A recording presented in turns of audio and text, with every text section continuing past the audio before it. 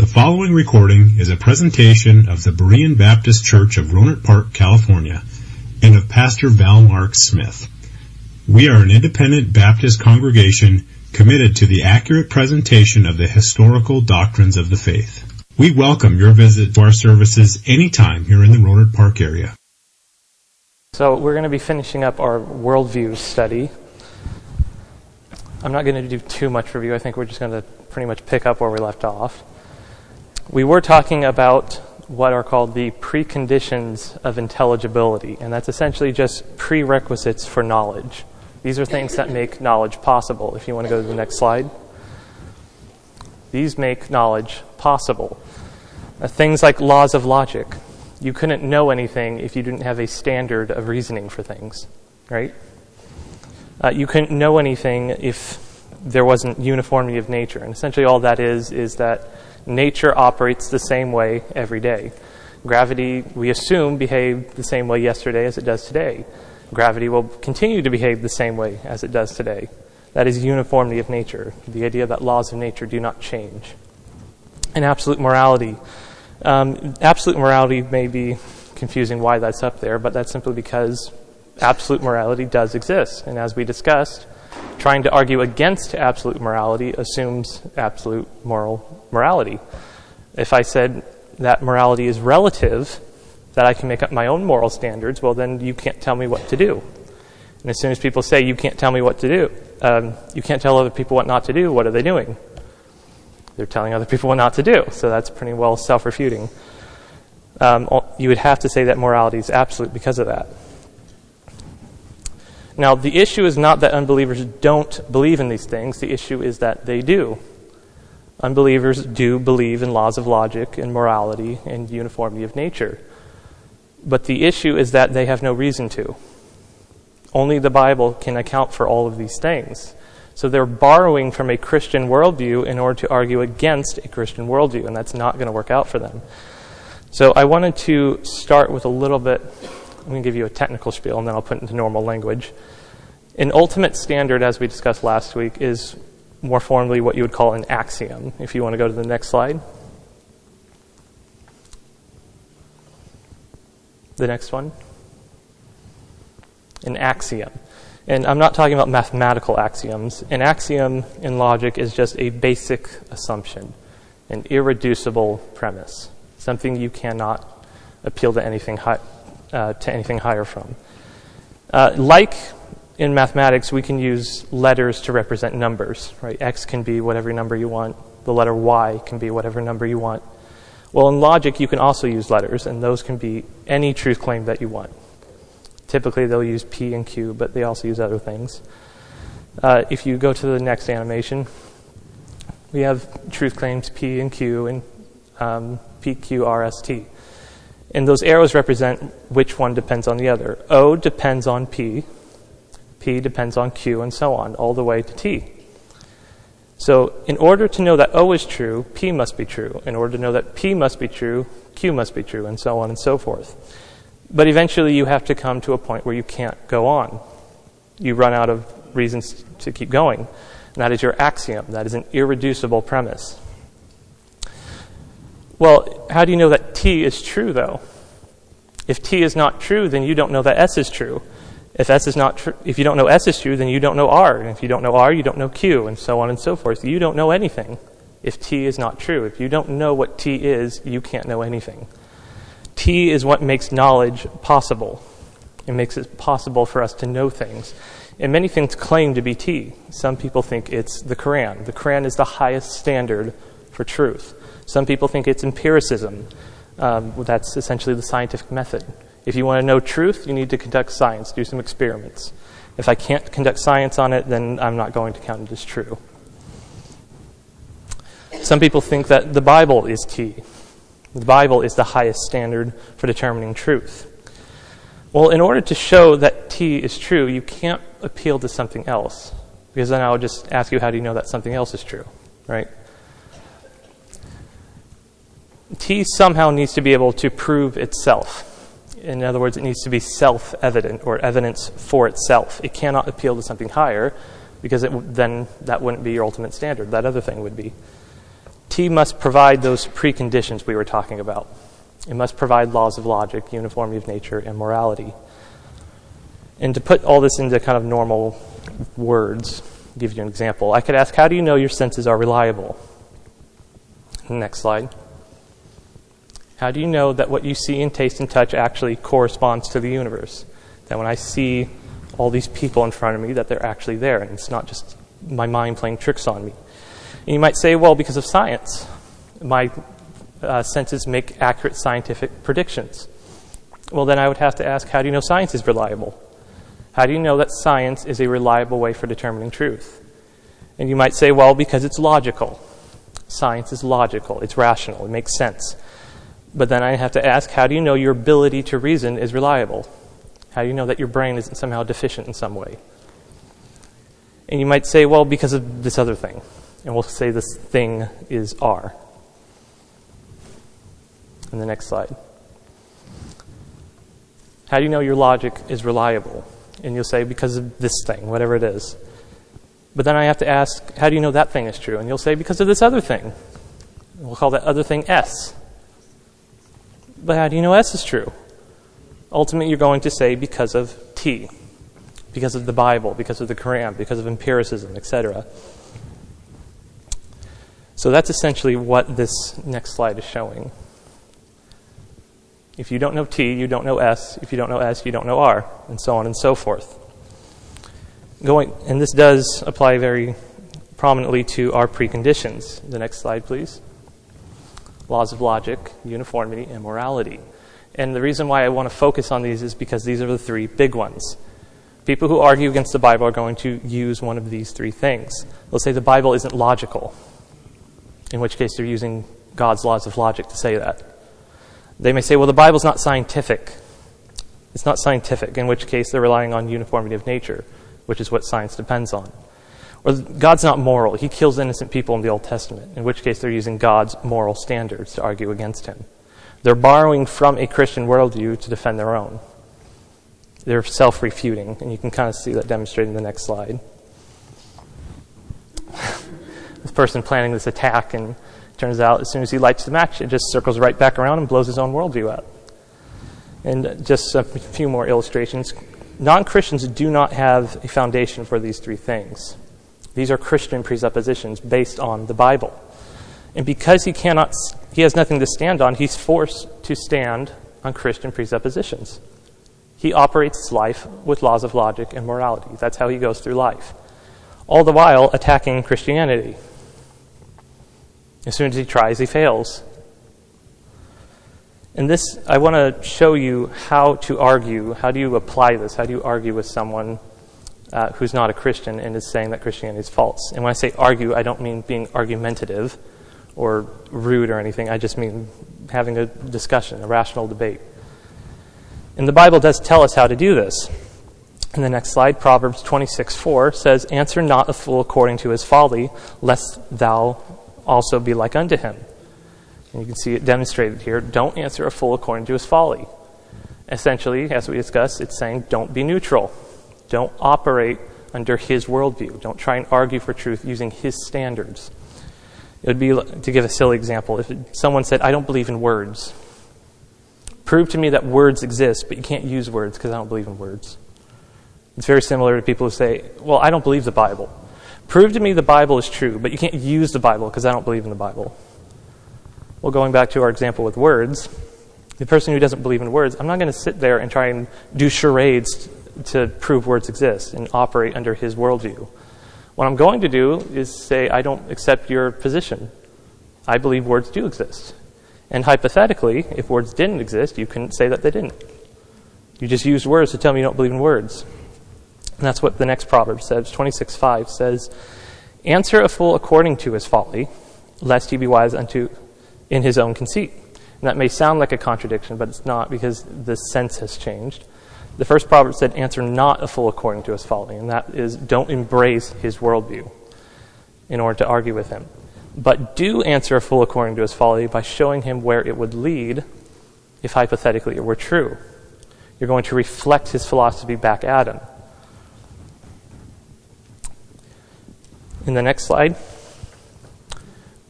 Just go all the way through this slide. Why do you believe these presuppositions? We all believe in logic and uniformity and morality. But you have to ask, why? How do you know these things are true? So why don't we have a little example here in the next slide? Someone says, the Bible can't be true. Look at how God kills people in the Old Testament. He kills innocent people. He kills children. The Bible can't be true because of that. Well, answer not a fool according to his folly. Say, in my worldview, God is good and he cannot do evil. So I do not accept your accusation that God is evil. But, hypothetically, in your worldview, why would that be wrong? Why would it be wrong if God killed people, innocent people, or children? Why is that wrong in your worldview? In my worldview, that's wrong because it's against God's nature. But if you're an atheist or agnostic or have some sort of secular worldview, what's wrong with killing people? You can't use this as an accusation if your own worldview cannot sustain it. We can apply this to logic as well. People say the Bible's not logical. In the next slide, someone may say, well, the Bible can't be true because it has contradictions in it. It has contradictions, so it can't be true. Well, in my worldview, the Bible is God's word. It can't have contradictions. It's infallible. But in your worldview, why would that be wrong? So what if it hypothetically had contradictions? Why would that be wrong? And they might say, well, everyone... Oh, did I get that slide wrong? I think I switched it on your slide back there. If you want to go back to the last one. Yeah, okay. Why would contradictions be wrong? And they might say, well, everyone knows contradictions are wrong. And that's true. Most people know contradictions are wrong. Some Hindus might disagree with that. But for the most part, we all innately know contradictions are wrong. But that's not my question. My question was, why would it be wrong? That is irrelevant to my question. I know contradictions are wrong, but why are they wrong? Why can't two contradictory things both be true? In a biblical worldview, it's because God is truth and God cannot deny himself. Therefore, truth cannot deny itself. That is the law of non-contradiction.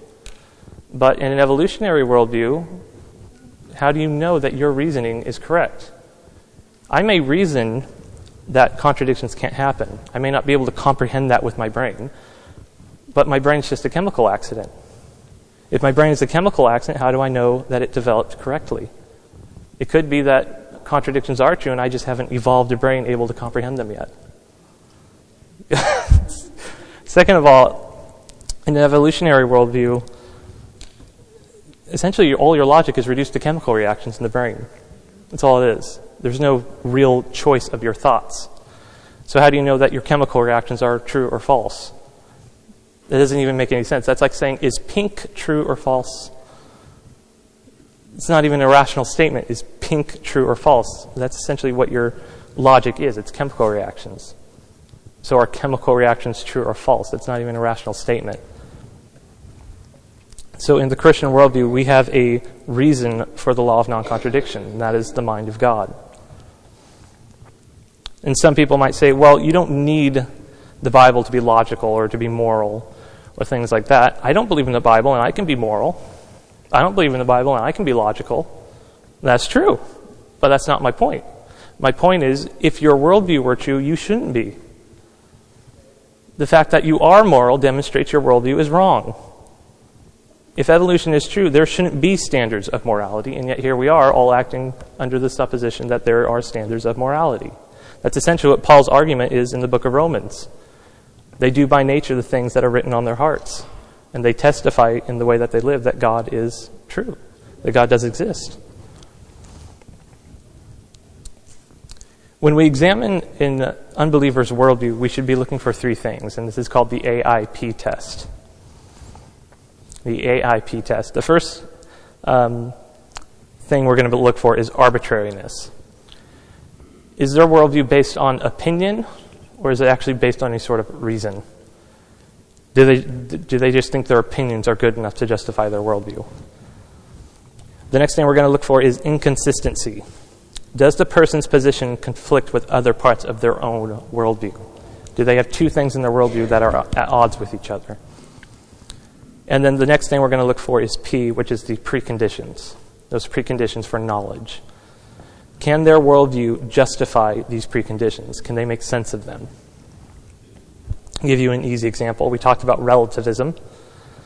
Relativism is the belief that all truth is relative. There is no absolute truth, or there are no absolutes. Well, we can apply the AIP test. I would look for inconsistency. Does it contradict itself? Yeah. Well, how does it contradict itself? It's using an absolute statement to tell me there are no absolutes. Doesn't make any sense. There are no absolutes. There is no absolute truth. That is an absolute statement. So if it were true, it would be false. Therefore, it's false. You can skip the next slide. If there were no absolutes, you couldn't say there are no absolutes. We can look at empiricism. Same thing. All truth claims are proved by empirical observations. If you can't see it, taste it, touch it, smell it, it's not true. Now, I do believe that empirical methods can be used for determining truth, but I would say it's a secondary standard. I do believe some truth claims are answered using the scientific method, but not all truth claims. I would reject the all truth claims are determined by scientific method. But we have to ask, what about the statement itself? Is the statement inconsistent with its own worldview? And the answer is yes, it is. Did you prove that by empirical observation? Is what I would ask this person. No, he didn't.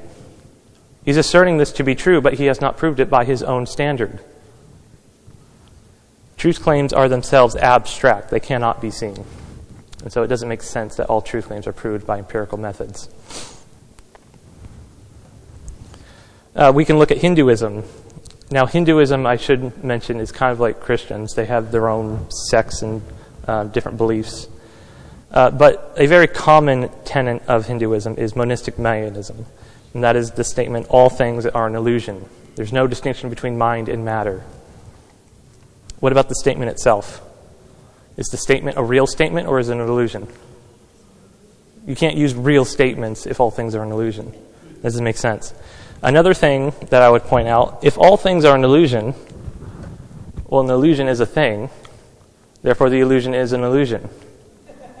And that's just reality. An illusion is something that you misperceive.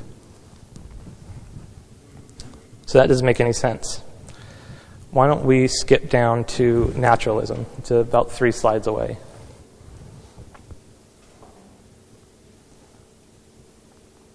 One more slide.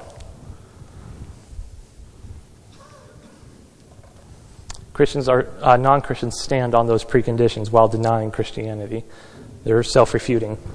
We can also look at naturalism. Naturalism believes that all things must be explained through purely natural processes, purely physical processes. It doesn't matter what it is, we have to explain it with physical processes. But the problem is, if someone says, I'm a naturalist, show me logically how the Bible is true. There's something wrong with that statement, and that is the word logically.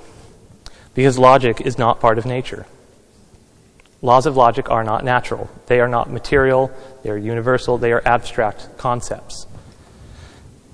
If you go to the next slide, we discussed the other week how laws of logic are universal. They apply everywhere. You can't contradict yourself on Earth, right? But it's also not like, but if I go to the moon, then I can contradict myself.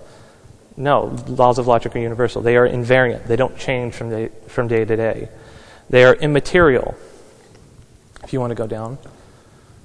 They are immaterial. I can't touch a law of logic. I can't measure its temperature. It's not made of matter and energy. And it is abstract because they deal with concepts. So when the naturalist, in the next slide, says, show me logically how the Bible is true, he is using something that is not supported by his own worldview. He's using logic to try and tell me that the Bible is not true, or asking me to use something that his own worldview cannot sustain. To put this more simply, if naturalism were true, you would be unable to make an argument for it.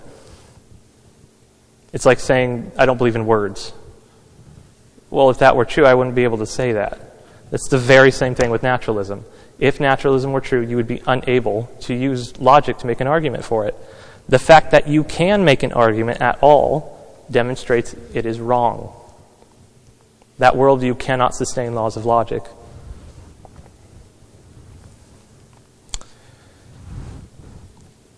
Again, if someone said, I don't believe the Bible and I can use logic, so you don't need the Bible to have logic, well, that's no different than someone who says they don't believe in air. They could say, I don't need air to breathe. I don't believe in air and I can breathe just fine. Well, I know, but that's not my point. My point is, you may not profess a belief in air, but you can still breathe because you need air to breathe. You may not profess a belief in the Bible and still be able to use logic, but my point is the Bible does need to be true in order for you to have logic. No other worldview can account for it. Why don't we skip down to Mormonism? Can other religions make sense of laws of logic? And the answer is no. Go down to Mormonism. There it is. Just a little background. Mormons believe there are an infinite number of gods governing their own worlds, and they have bodies like us. Mormonism has the most gods in its religion than any other religion because there's just an infinite amount of them. Well, can a Mormon God justify laws of logic? Can it justify those preconditions? And it cannot. Mormons cannot justify the preconditions. The Mormon gods change with time, for example. Mormon gods used to be men and women like us, or actually just men like us. And then they became gods later. They evolved into gods because of the life they lived. Well, if laws of logic were contingent on a being that changes with time, I would expect laws of logic would change with time. The Mormon gods are not immaterial. When a Mormon talks about a spirit, they're not talking about something immaterial. They're talking about what they believe is a highly refined form of matter, like a really fine powder. It's so refined you can't see it, but nonetheless it is material. Well, why would immaterial entities be contingent on a material being? Why would immaterial laws of logic be contingent on a material God? That doesn't make sense. Mormon gods are not omnipresent. They have bodies like us. Why would universal laws of logic be contingent on a being that is not universal? And a very pretty much related note, Mormon gods are not universal. They are isolated to their own worlds. One God controls his own world, another God controls their own world. Well, if Mormon gods control their own worlds, maybe they all have their own laws of logic. Maybe in this world we have our laws of logic because of our God, but if you go somewhere else in the universe, a different God has different laws of logic. Why would universal laws of logic be contingent on these gods? That doesn't make sense. So Mormonism also cannot account for that, and that's just to demonstrate secular worldviews cannot account for logic, neither can other religions. I do want to leave room for some questions. The Bible tells us that we are to use it in order to defend our worldview. We stand on God's word in order to defend God's word. That's actually essentially what God did with Abraham. When God made promises to Abraham, he appealed to himself in order to validate his authority. God appealed to his own word. If you go to the next slide, Hebrews tells us, "For the word of God is quick and powerful and sharper than any two-edged sword. It is a discerner of the thoughts and intents of the heart." Ephesians tells us that we war against not flesh and blood, but principalities and dark powers and things. And Paul uses the analogy that, again, the word is like a sword. It is something that can be used in an offensive way. Corinthians tells us it is good for the pulling down of strongholds. What strongholds? Well, the strongholds of the false worldviews that unbelievers accept. It is good for pulling those things down. Jeremiah says, God says through Jeremiah, "Is not my word like as a fire, saith the Lord, and like as a hammer that breaketh the rocks in pieces?"